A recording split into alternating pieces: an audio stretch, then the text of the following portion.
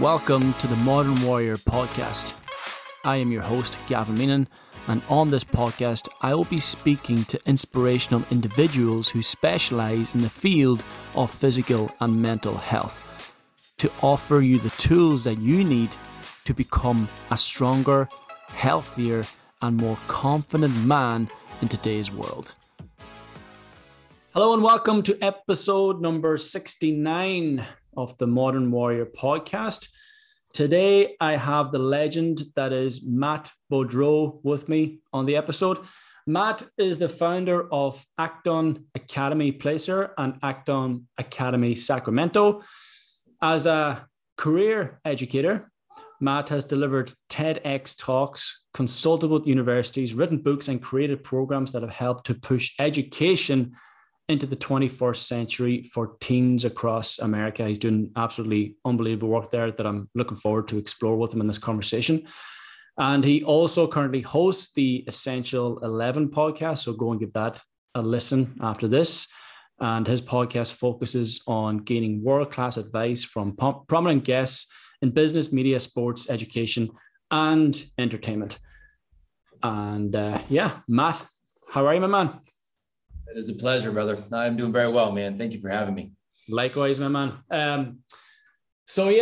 You have this Apogee system, Apogee Academy. I'm interested to know more about that and the work you do there.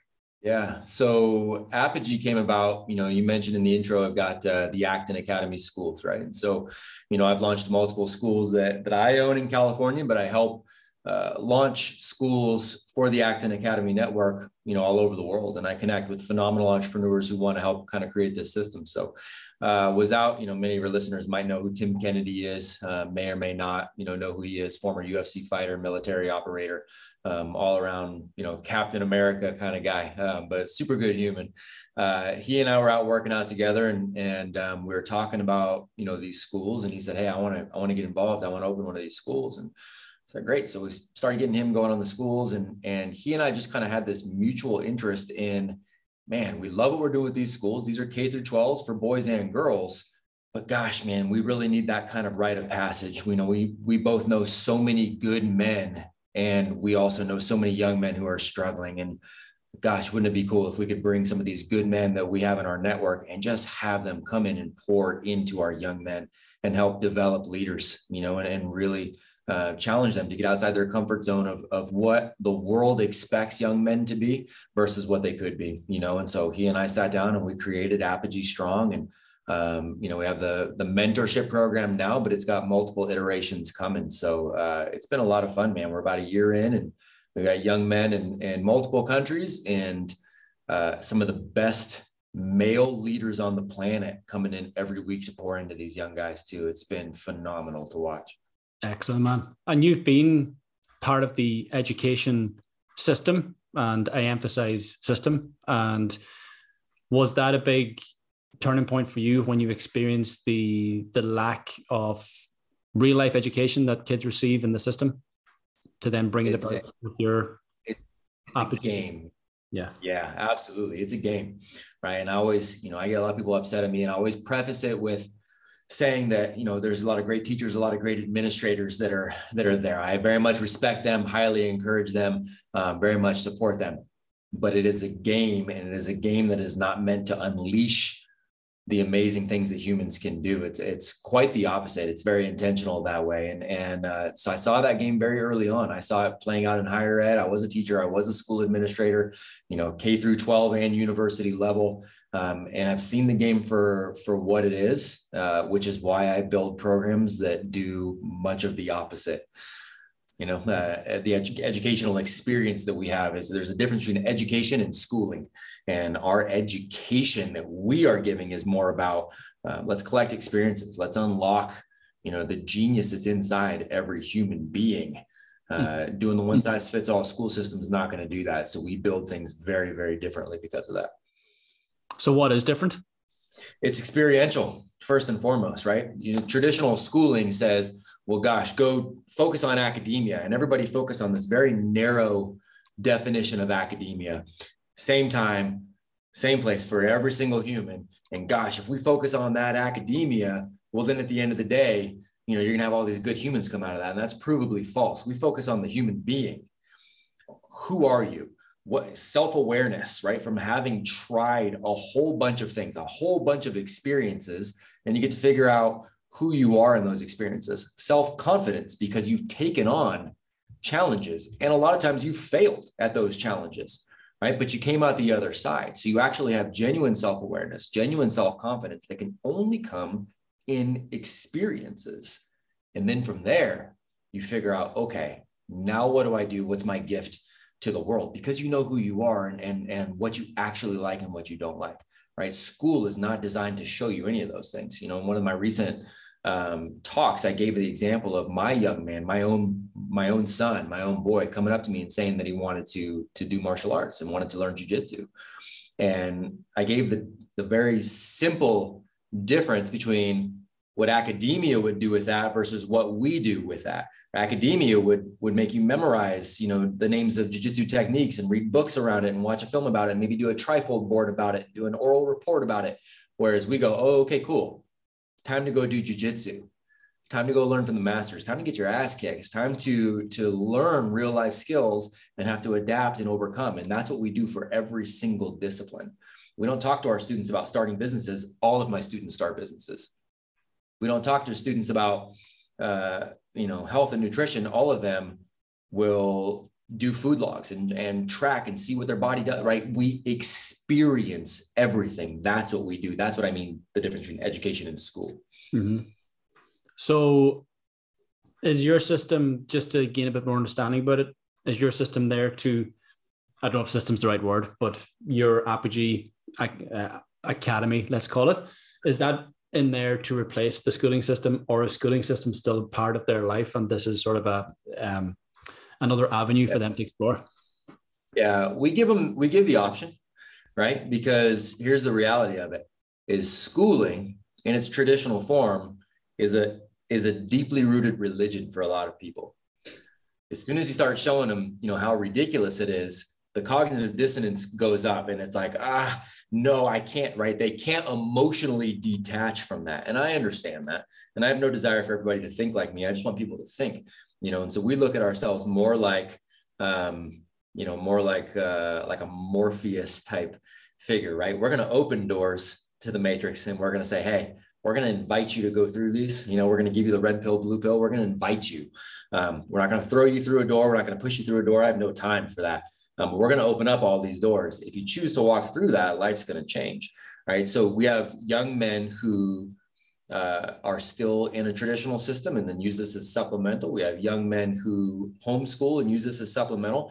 We have young men who use this as that's it. Like this is their primary, growth experience. So we've got them all over the board right now. I'd imagine you have a lot of difficulty in getting them into your academy because you would have to go through their parents. Would you, for a lot of these kids? And that would be a battle.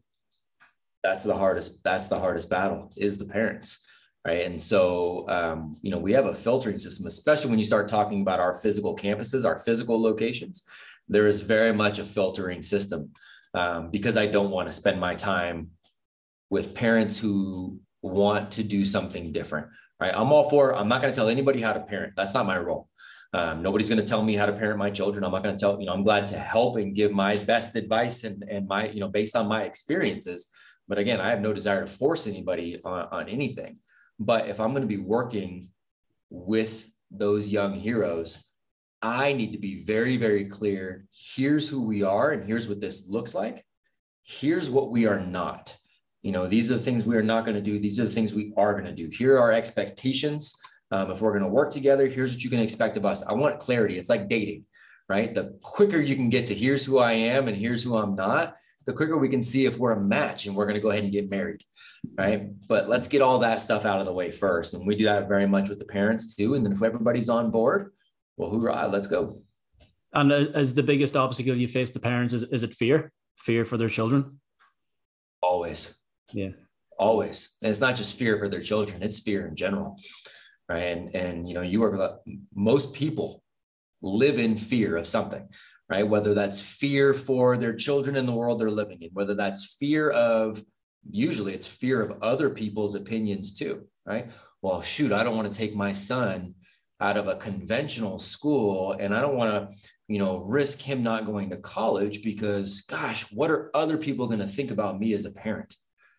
What is my friend going to think? I can prove I'm a good parent when I can put my son goes to Oxford on the bumper sticker of my car, right? Then I can prove that. It's fear in general of other people's opinions or whatever else that stops most humans from doing anything, especially when it comes to parenting. So yes, sir, fear is the number one by far. And then again, whatever the parents have sort of missed out on in their life, the sort of regrets that they have from not perhaps finishing their education or not going to Oxford, not getting the third level educational degree. Sure. It's to sort of take that. They want their kids to fulfill that, or they went through and they had a great time and they want their kids, they associate that with, oh, okay, well, this is how it is now too. So they want their kids to repeat the great time they had, right? One of the things that I hear all the time is, well, I went through, conventional schooling and I turned out fine. And one of the things I tell people is, number one, fine sucks. I don't want fine for my children. I want them to love every single day. I want them to go forward and make a difference and an impact and just freaking crush it. Fine sucks. But two, I would argue that anybody that comes out of that conventional school system and is doing well, they're doing well in spite of that system, not because of that system. So, right, you can survive on McDonald's 3 meals a day and be alive, but is that optimal? Clearly it's not. And that's my argument against that is if that's not the optimal way, then what the hell are we doing? Let's take a look at something else. If I can optimize something for my kids, I'm going to do it.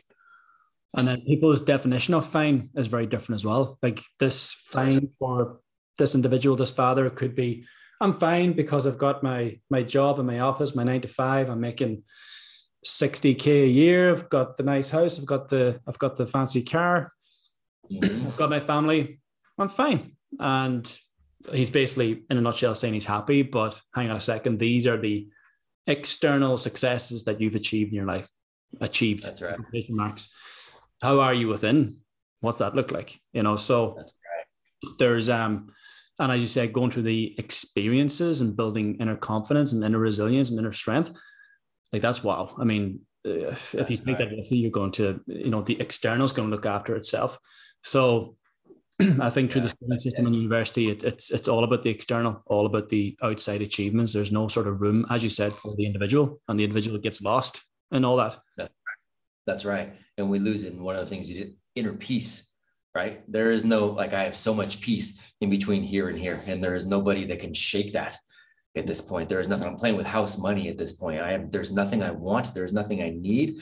And I'm so at peace with that. The world can go to shit around us. And I know we're going to be fine. I know I'm going to be fine. I know my family's going to be fine. That's an inner peace that most people, I know I'm very blessed to have that. And I don't think many people have that. And school is not designed to give you that. It's quite the opposite. It's like what you were saying. It's designed to keep you focused on that external. Yeah. That's what it's designed for. It's designed to make you consume, not create. Yeah. And it's then the expectations that are placed upon you by your parents and by schooling and by society. And the expectations are there, and you need to sort of, in your own mind, attain those as you move forward. And you're going to fail. You're going to fall short of the targets. And then here comes the inner critic. Here comes the voice in your head of your mom or your dad or your teachers telling you you're not good enough because That's right. You can't pass your grades.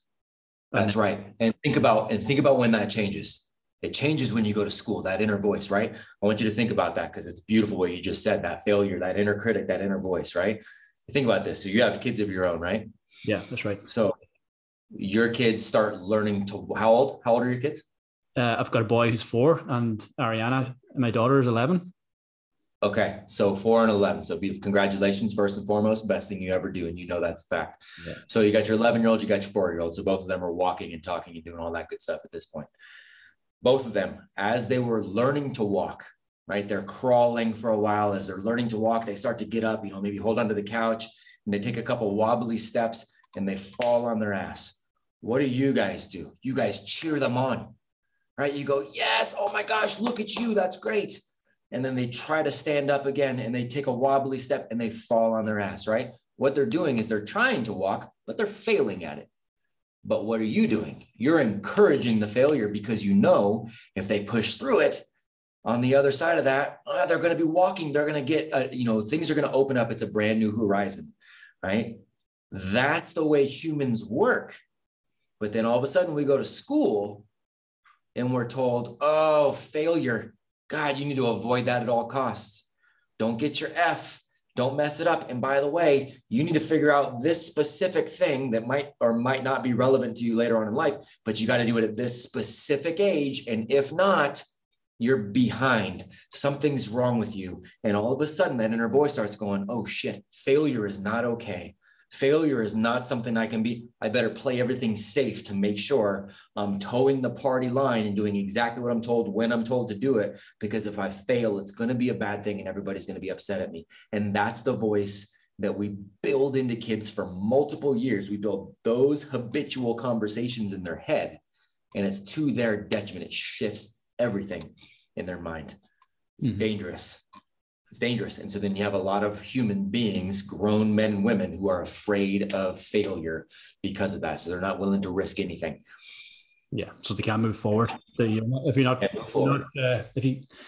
can't learn to fail, you can't prepare to succeed, or you can't learn to succeed. So it definitely holds you back. That's held me for a long time in my life. Like I've had that in my head for a long, long time until I started to ask questions about it. And yes, it went right back to parents and society and teachers. And yes, sir. You're a failure here. You made a mistake here. We're disappointed in you here. Disappointed. So yeah, that haunts a man in his life. And he's forever trying to meet expectations that are being set out by other people, not his own. They're not his own expectations, not his own wishes in life. So, and unfortunately, you're in America, so we don't have this opportunity in Ireland. I wish you had schools here.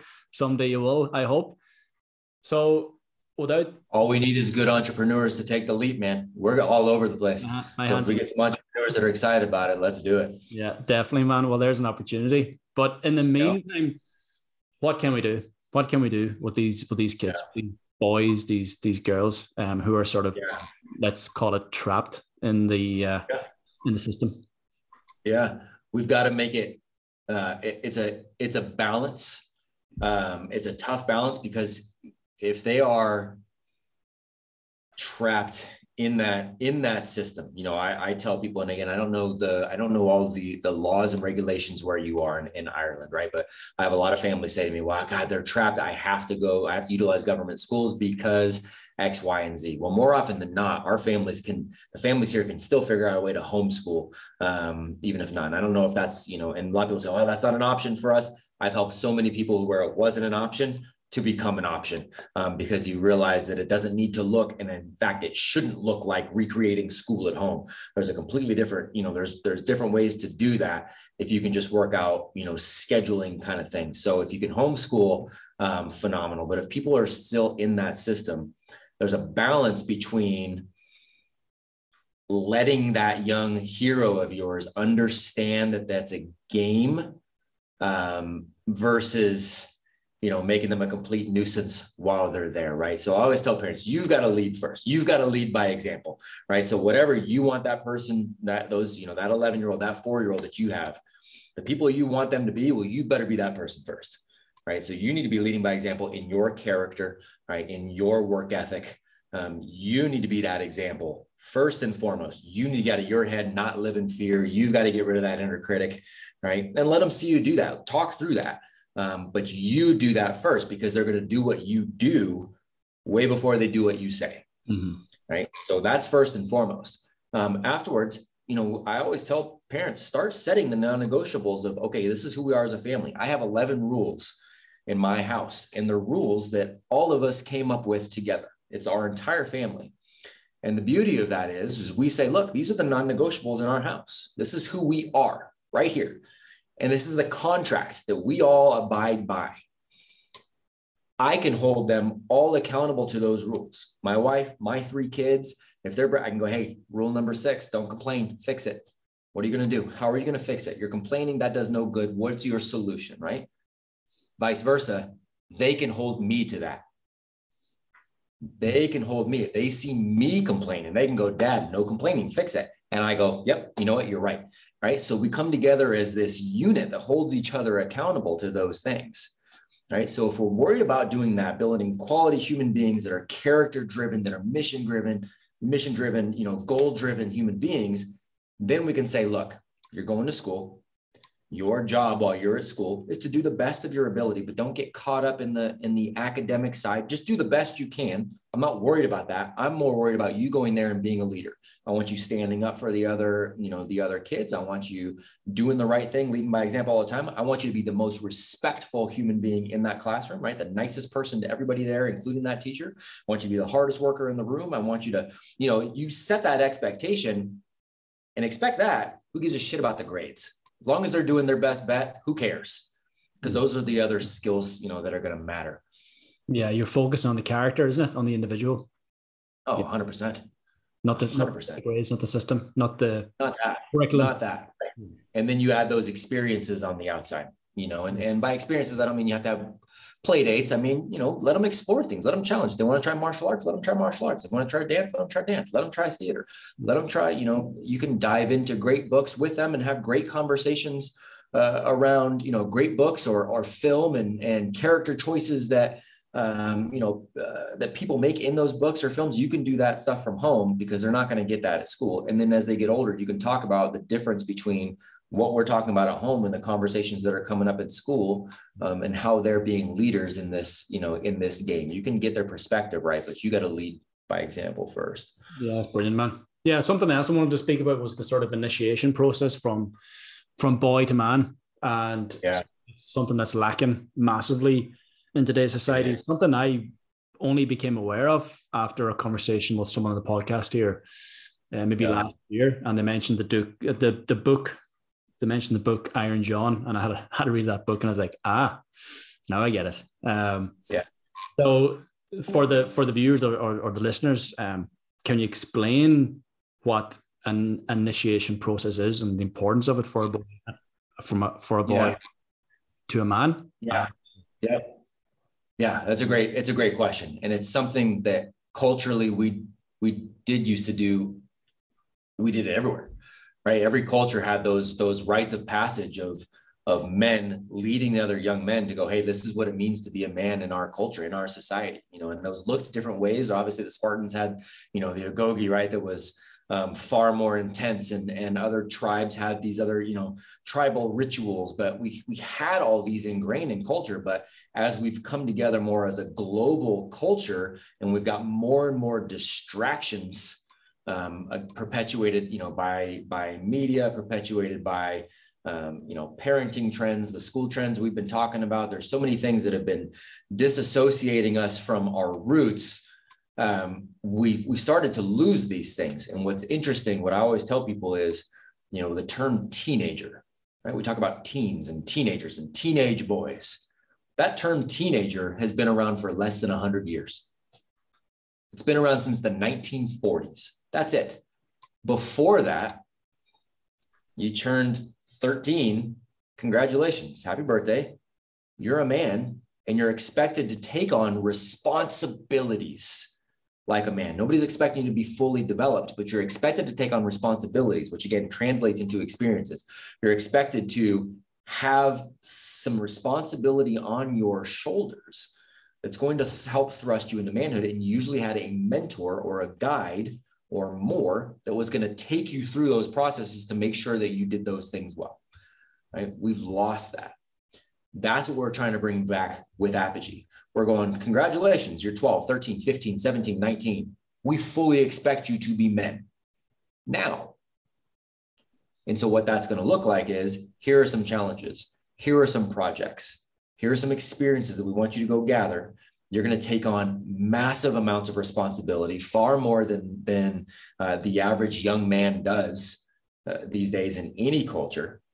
And you're going to come back and report to us what that has looked like. And we're going to help walk you through the next phases and help continue to push you, right? That's what we're trying to bring back.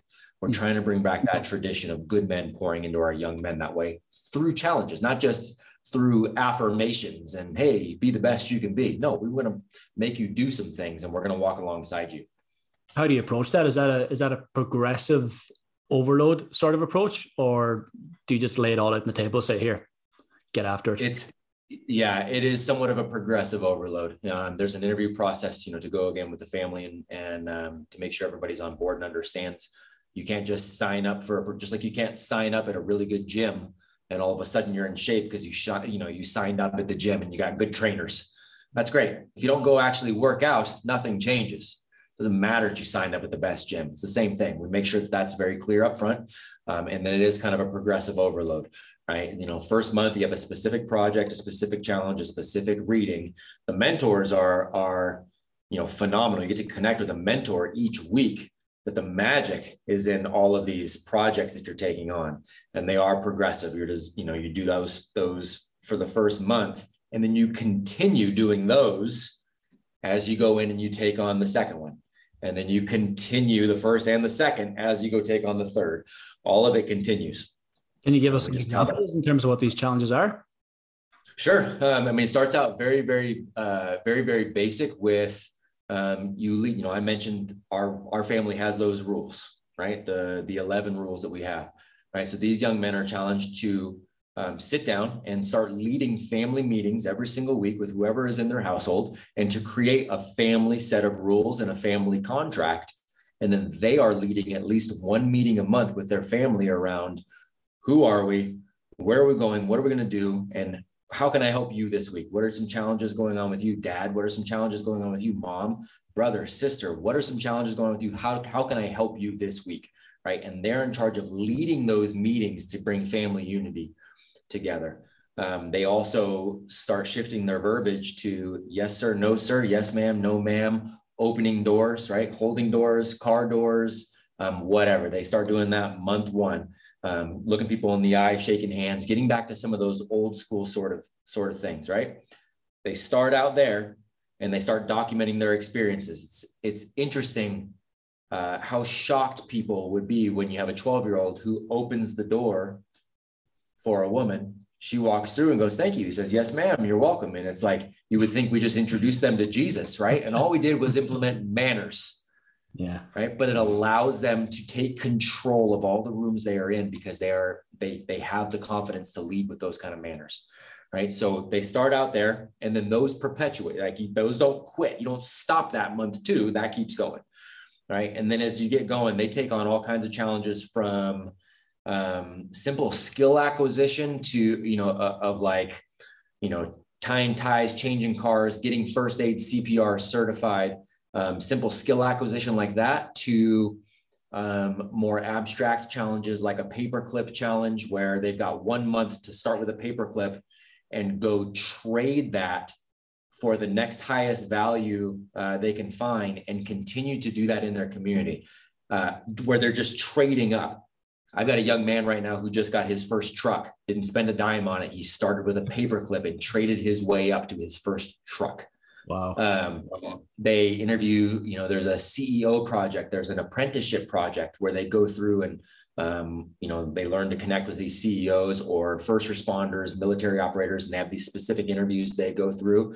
But then they go back to the CEOs and they learn to obtain apprenticeships in fields they're interested in by following our formula in that. Andy Frizella is a friend of mine. And so we've implemented 75 hard, as part of that program as well. They do an entire month of tracking their food and food intake to understand, how that makes them feel, and tracking calories. What does that really look like? Just so they have the understanding, right? And they actually have the application of that. So, it's a varied experiential program, but it gives them a lot of self-awareness and they have a public speaking challenge. They got 30 days to get a group that they can go speak to in public, whether that's at their church or a local Rotary club or, at their school, whatever that looks like. And they're going and they're having to stand up and deliver a TEDx style talk to a group, getting out of their comfort zone to be able to do that. So they're taking on a lot of cool stuff, and then meeting with some of the best leaders on the planet every single week. That's incredible, man. I'm very intrigued by that journey, because I had this conversation with Ben Goreski as well. I'm not too sure if you're familiar with Ben Goreski, but he goes through a similar process with guys' initiation process. He sort of takes them out in the woods and they go through a whole whole process out in the wild, out in nature. But it's something I'm very interested in, of course, because at 13, that's where I began to lose my way ultimately. And I do, Sure. it's been, it brought a lot of struggles in my life because I didn't have a male figure to guide me through those years. And the one thing I'm thinking of there is, of course, like your family or your parents sort of need to get it out of the way to a certain extent throughout this initiation process, because you're evolving with men outside of your family, but at the same time, the father is, most likely there for support or leadership or guidance within the family. Where I sort of had none of that, and of course was left to my own devices and made a lot of mistakes along the way. Sure. And I believe it caused a lot of problems in my life. So it's why I'm so interested in that journey. And do you feel that is potentially one of the biggest downfalls for men in life, is the lack of this initiation process, the lack of role models in their teens? Yeah, I think it's huge. It's a lack of, it's a lack of role models. It's a lack of, present fathers in general, whether the father is just not home or whether he's home, but he's busy with this or he's doing, whatever. Right. And he's not actually present, kind of deal. That's a huge part. And on the other side, there's also, with a lack of real role models, and we have an abundance of shitty ones, right? We've never been, there's pros and cons to everything, right? A gun can be an amazing tool, or it can be a horrifying weapon, right? These phones, social media it can be phenomenal. It's a great way to connect with amazing humans, but it's also a way that you can get exposed to a mass amount of idiots. And our young men are exposed to that, right? And then you got all these cultural distractions that I think play into it too. One of the areas that I am convinced is more dangerous than people realize, specifically for our young men, is actually video games. I really think it's a dangerous thing right now, because those video games are works of art. They're masterpieces. They're brilliant. Kudos to the people who are making them. They're phenomenally done. Amazing. What happens is our young men, our DNA is designed to want experiences. We want to go out and conquer. We want to go create relationships. We want to go rescue the girl. We want to go fight the dragon. We want to go, check off these boxes of conquest. When you and I were growing up, that looked like, well, we actually have to go talk to the girl. We may actually have to win the game to get a trophy, not just get one because we showed up.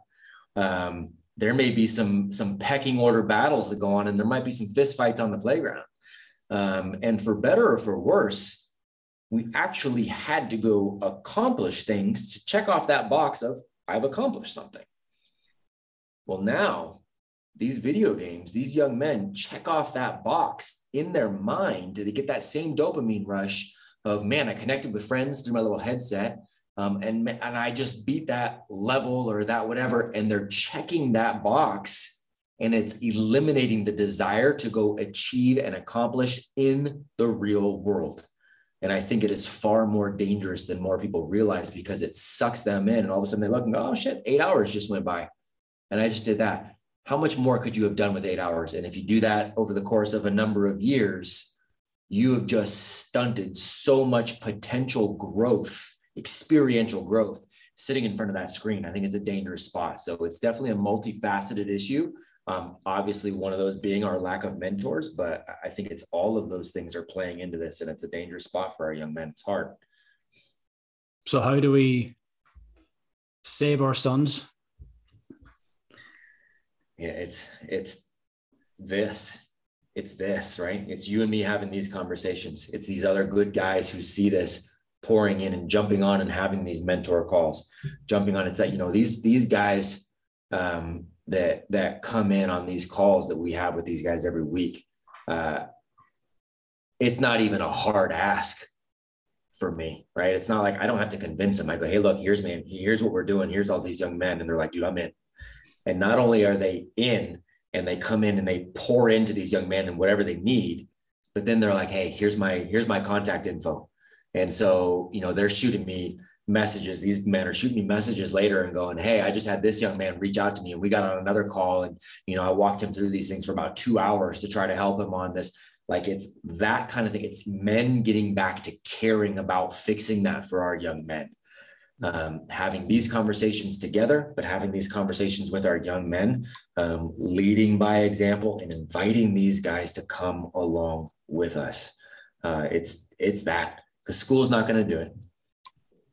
Do you what the system at the moment, the schooling system, the outlet for a lot of men is going to be either potentially sports or crime or some sort of addiction through their device, be it porn, be it gaming, be it alcohol, be it drugs. So what part does sport play in all this? And what I'm trying to get to here is, okay, at the moment, like, there is no initiation process for men. I know that this is something evolving, and I hope that it continues to evolve in America and obviously over to where I am in Ireland and the UK and worldwide, obviously, but at the moment it's lacking.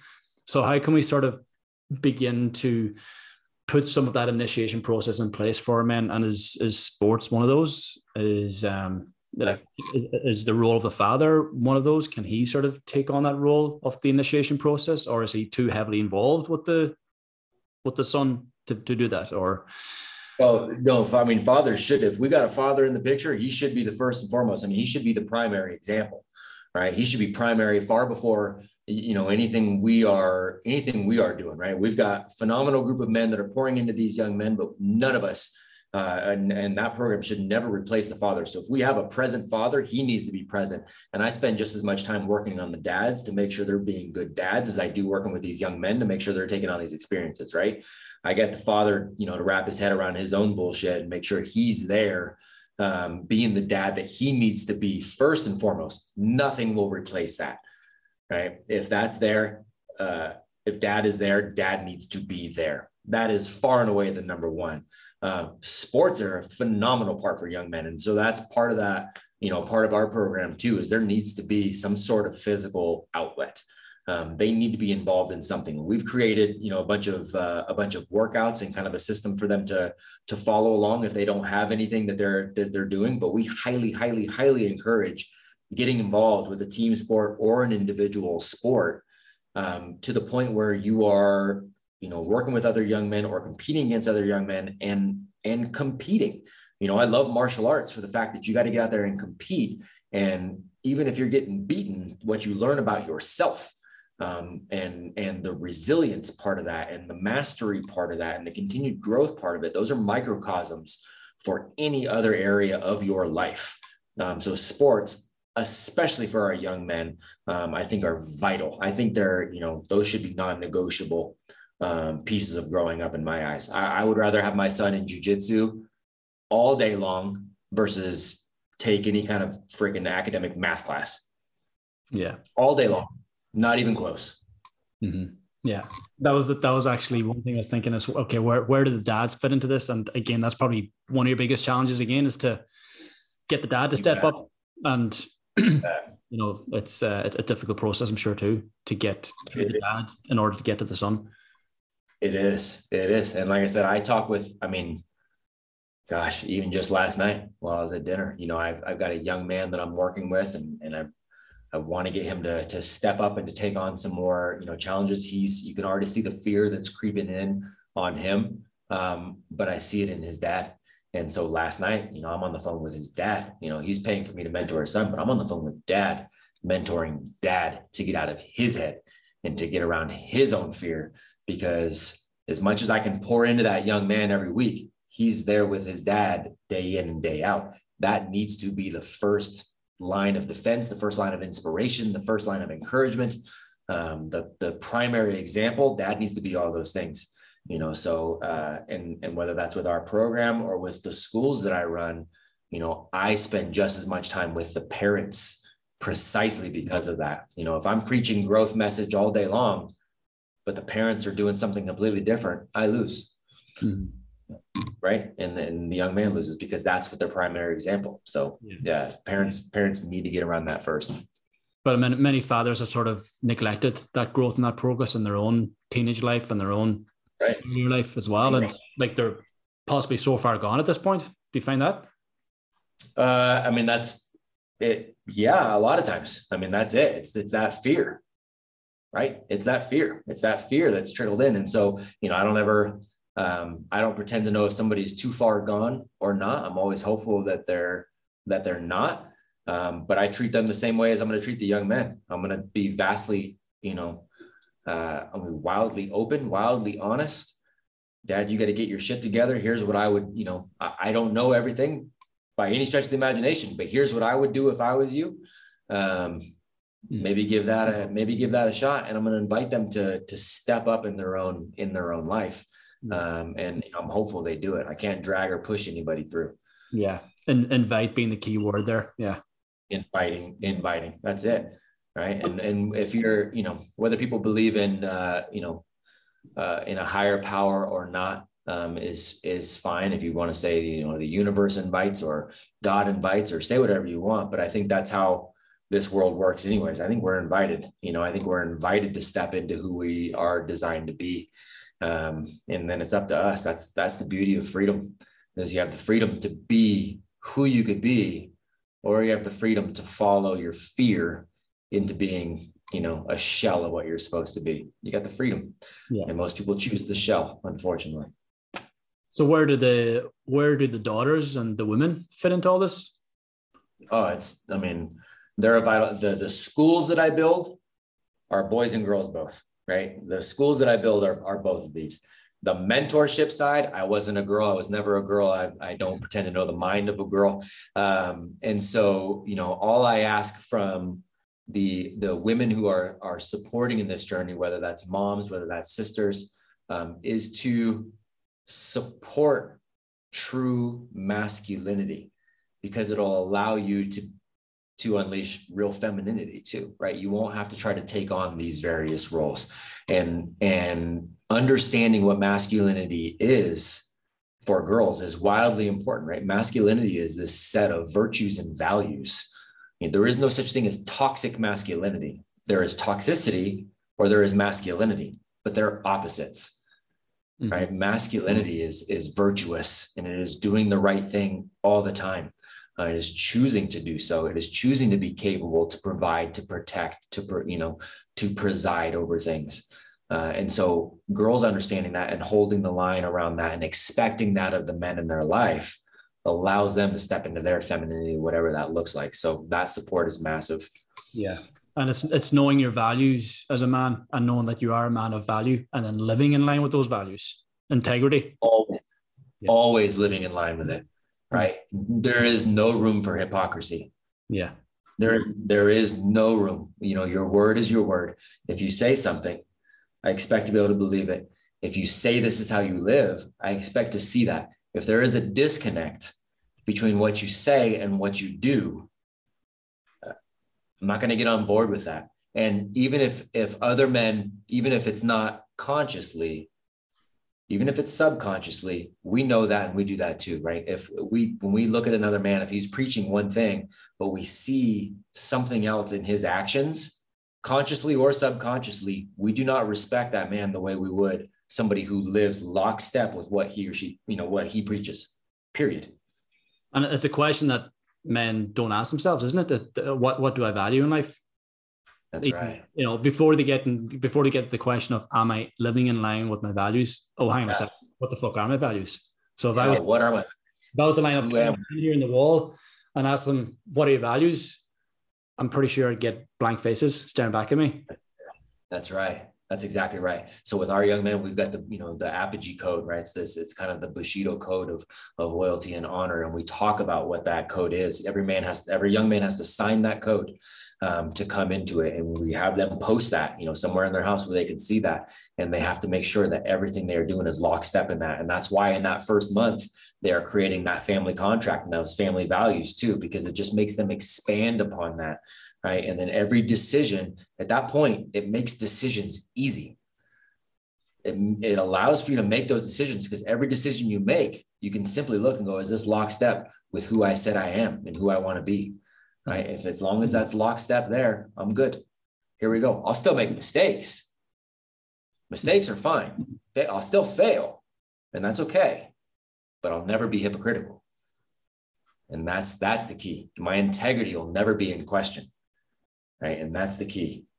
And those are the men that society needs. And those are men that other men want to be around. Those are the men that women want to be with, right? Those are the men that we need, because you can trust them. You can rely on them. So what about these men who are not 13 or 15 or 18, but are 35, almost maybe 40 years of age, and haven't asked these questions of themselves? Yeah. What could you say to them? Yeah, it's the perpetual adolescence, right? So, at some point, they've got to make a choice, right? And nobody's going to commit. They got to make a choice. It's not like they're 35, 40 years old and they don't have any awareness around this. They've got to make a choice, to switch that. And I honestly don't spend, I don't personally spend a ton of time on that. Now, we've got a big event that's coming up in May. I'll be speaking specifically about raising amazing young men, but we've got some of my friends, Ryan Mickler and Beaudreau Schoolian and John Lovell and Jack Donovan and Tanner Guzzi and, Stephen Mansfield. And Ray Cash. And Ray Cash Care. Ray is the man. On my podcast 2 or 3 weeks ago, yeah. And Tanner was on the podcast as well. Yeah, really cool guy. Yeah, but that's awesome. Ray is something else. Yeah, he is. Ray is an extremely good friend of mine. Yeah. One of my favorite human beings, man. He's phenomenal. So he'll be there too. We're going to be at one of my campuses, and it's that challenge. It's that invitation to men.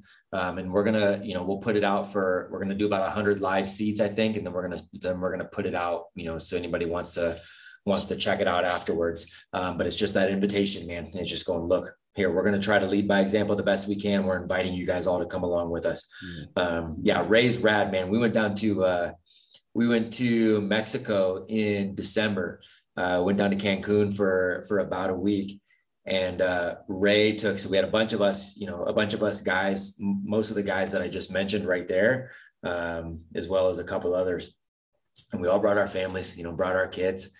And Ray took all of our kids down to the beach and put them through a Navy SEAL workout, surf torture. And, he's just running and man, he is such a talented human being, because he brings out the best in men, and he'll dig off in what they do with the project. And he will just dig off. He'll bring out the best in men, but he has the ability to soften that and inspire young people too. And that's a DNA thing. It's not something that you can really easily teach, right? But it's because he genuinely does care. He genuinely cares about human beings, and he's got a heart of gold, man. So I love that dude. Brilliant. Much like yourself. And again, it's been an absolute honor to speak to you today. And for anyone who wants to reach out to you, get in touch and follow the great work that you're doing, where's the best place to get you? I appreciate that very much, man. I'm relatively active on Instagram, just at my name, Matt Beaudreau, but check out apogeestrong.com. We're going to be releasing Apogee University as well coming this fall. And if you're interested on the school side, K-12 side, getting something going out there in Ireland, check out the Acton Academy Network, ACTON, at actonacademy.org. Sweet, man. Yeah, I might be jumping on that, man. I'm inspired. And also, you mentioned the talk you got coming up in May. There's going to be a stream for that, or that's going to be up somewhere as well? Yeah, we're going to do about probably 100 live seats, but then people can sign up to get, I think we might stream it live. If not, you'll have the recording of everything. So that's going to be the Man Uncaged event. So manuncaged.com. Nice one. I will add that in the show notes below too. So go check it out. Awesome, man. I am fucking psyched and inspired after this conversation with you. So thank you for your value, your time, and your energy. Pleasure, brother. Absolutely, man. I'm glad we can make it work. Thank you for tuning in to another episode of the Modern Warrior podcast. If this episode has added value to your life, please share this episode on your social media platforms so that others too can gain the insight, information, and inspiration that they need in order to move forward in their lives. For the time being, stay strong and keep fighting the good fight.